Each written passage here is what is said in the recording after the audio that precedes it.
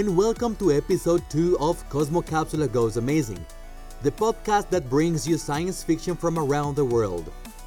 This episode is special, having the first audio science fiction short story of a series featuring short fiction from all over the world. Cosmo Capsula Goes Amazing is a podcast produced by Cosmo Capsula Science Fiction Magazine for amazing stories. You can hear us at AmazingStoriesMag.com.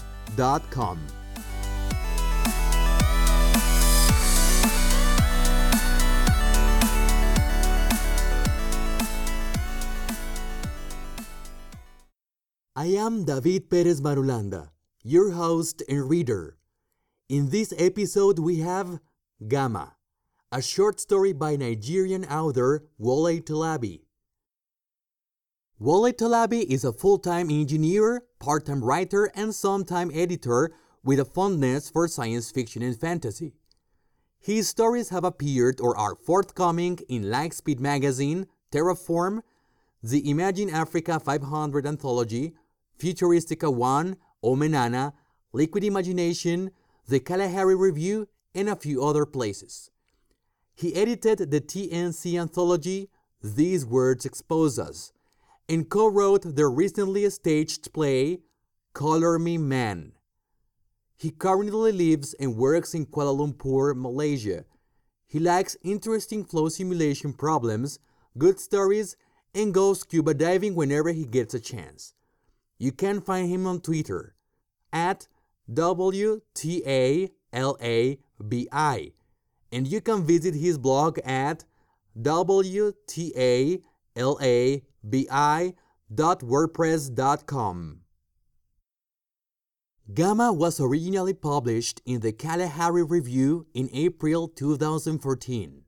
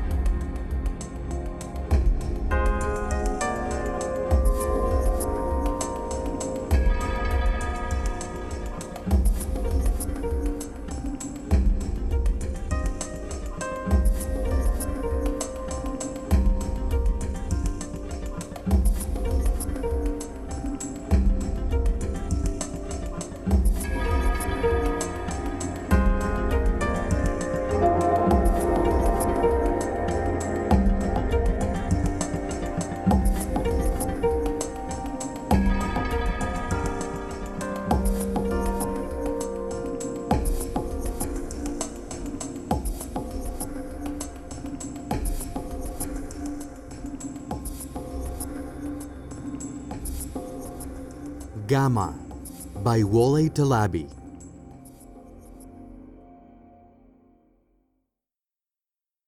The day they met, she already knew she was going to die. He saw her walk past his mother's scrap metal shed through the reinforced lens of his radiation suit visor. She was beautiful in a fragile sort of way, a blackened, ash-colored rose blooming wild in the ruins of a world in the throes of a nuclear winter. She was barefoot, pale, creamy skin, beautiful in spite of the red blotches, vitrescent pustules, and slowly scabbing sores that festooned it. His ebony skin had never been touched by any kind of radiation, not even the natural light of the scorned sun. His parents were one of the few that could manage to afford radiation suits, but only just. "Hey," he called out to her. The air carrying his voice forced its way through the high-efficiency particulate filters in his mask, escaping in a sort of raspy creak. "Are you looking for something?" She turned around, apparently surprised and mildly amused. "No, not really. Just walking. Nothing to do, nowhere to go." She spoke in measured, efficient bursts, like machine gun fire. "Oh, that's cool. That's really cool." Compelled by some sensation of pure need, non-specific and non-sexual, just a primal desire to connect with another human in the simplest of ways. He added, "So, do you want to play with me?"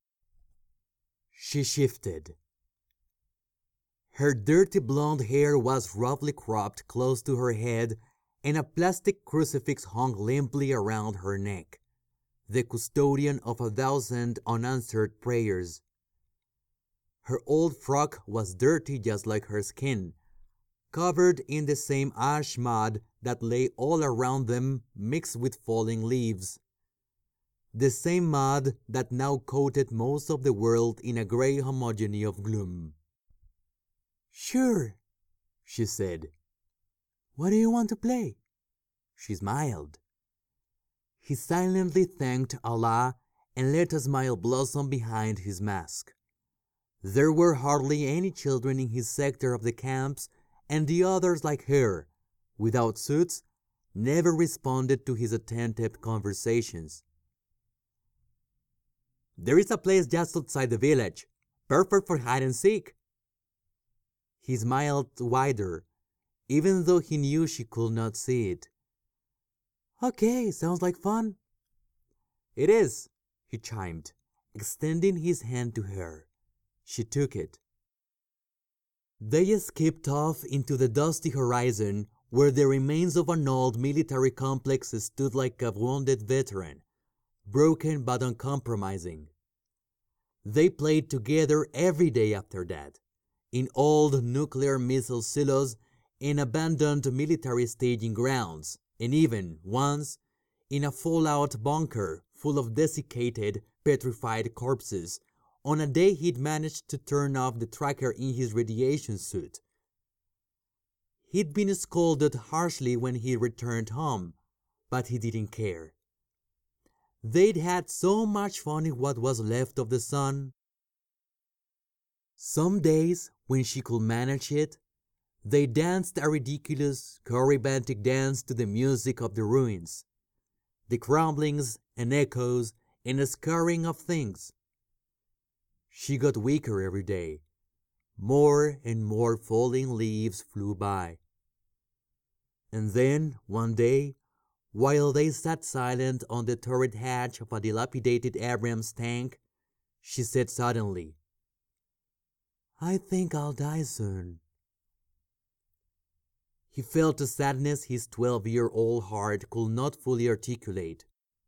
"What has winter been like for you?" she asked him with a smile. "Please don't die," he tearfully replied. She placed her hands in his, on the padded Nomex polymer gloves of his radiation suit, and looked into his eyes through the visor. His tears fell freely, like raindrops. Her eyes stayed dry. He looked her over, took her in, not as a playmate but as a dying friend. The pustules on her skin were slowly leaking pus. She was rail thin, almost cadaverous. She reminded him of his grandmother just before she had died. He cried some more.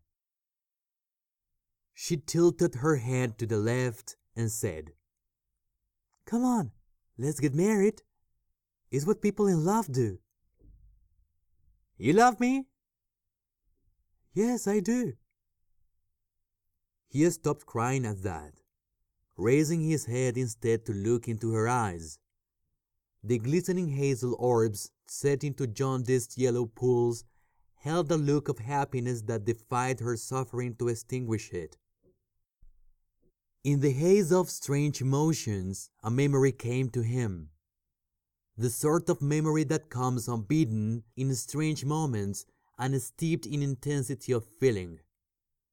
It was a memory of something his grandmother had said once, which he'd vaguely understood, but which had stayed with him, stored in a cavern of his mind, idealized and polished with sentimentality.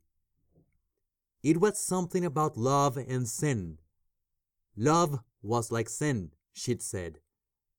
It did not matter how big or small it was, or how it had come about, or where or why.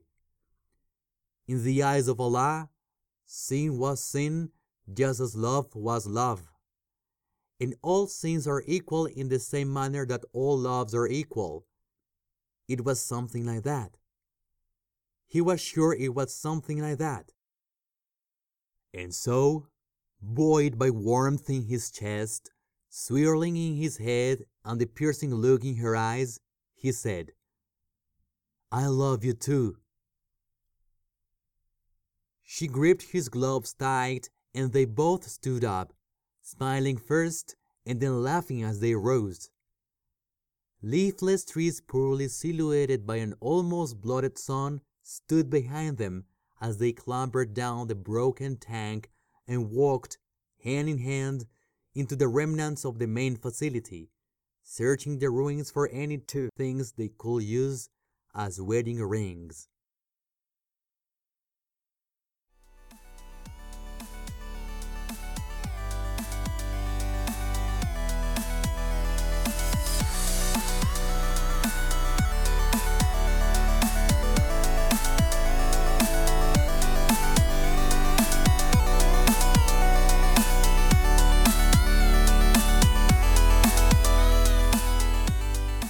Thanks a lot for listening. I hope you really enjoyed this short story and will stay tuned for more fiction, interviews, and reviews about international science fiction.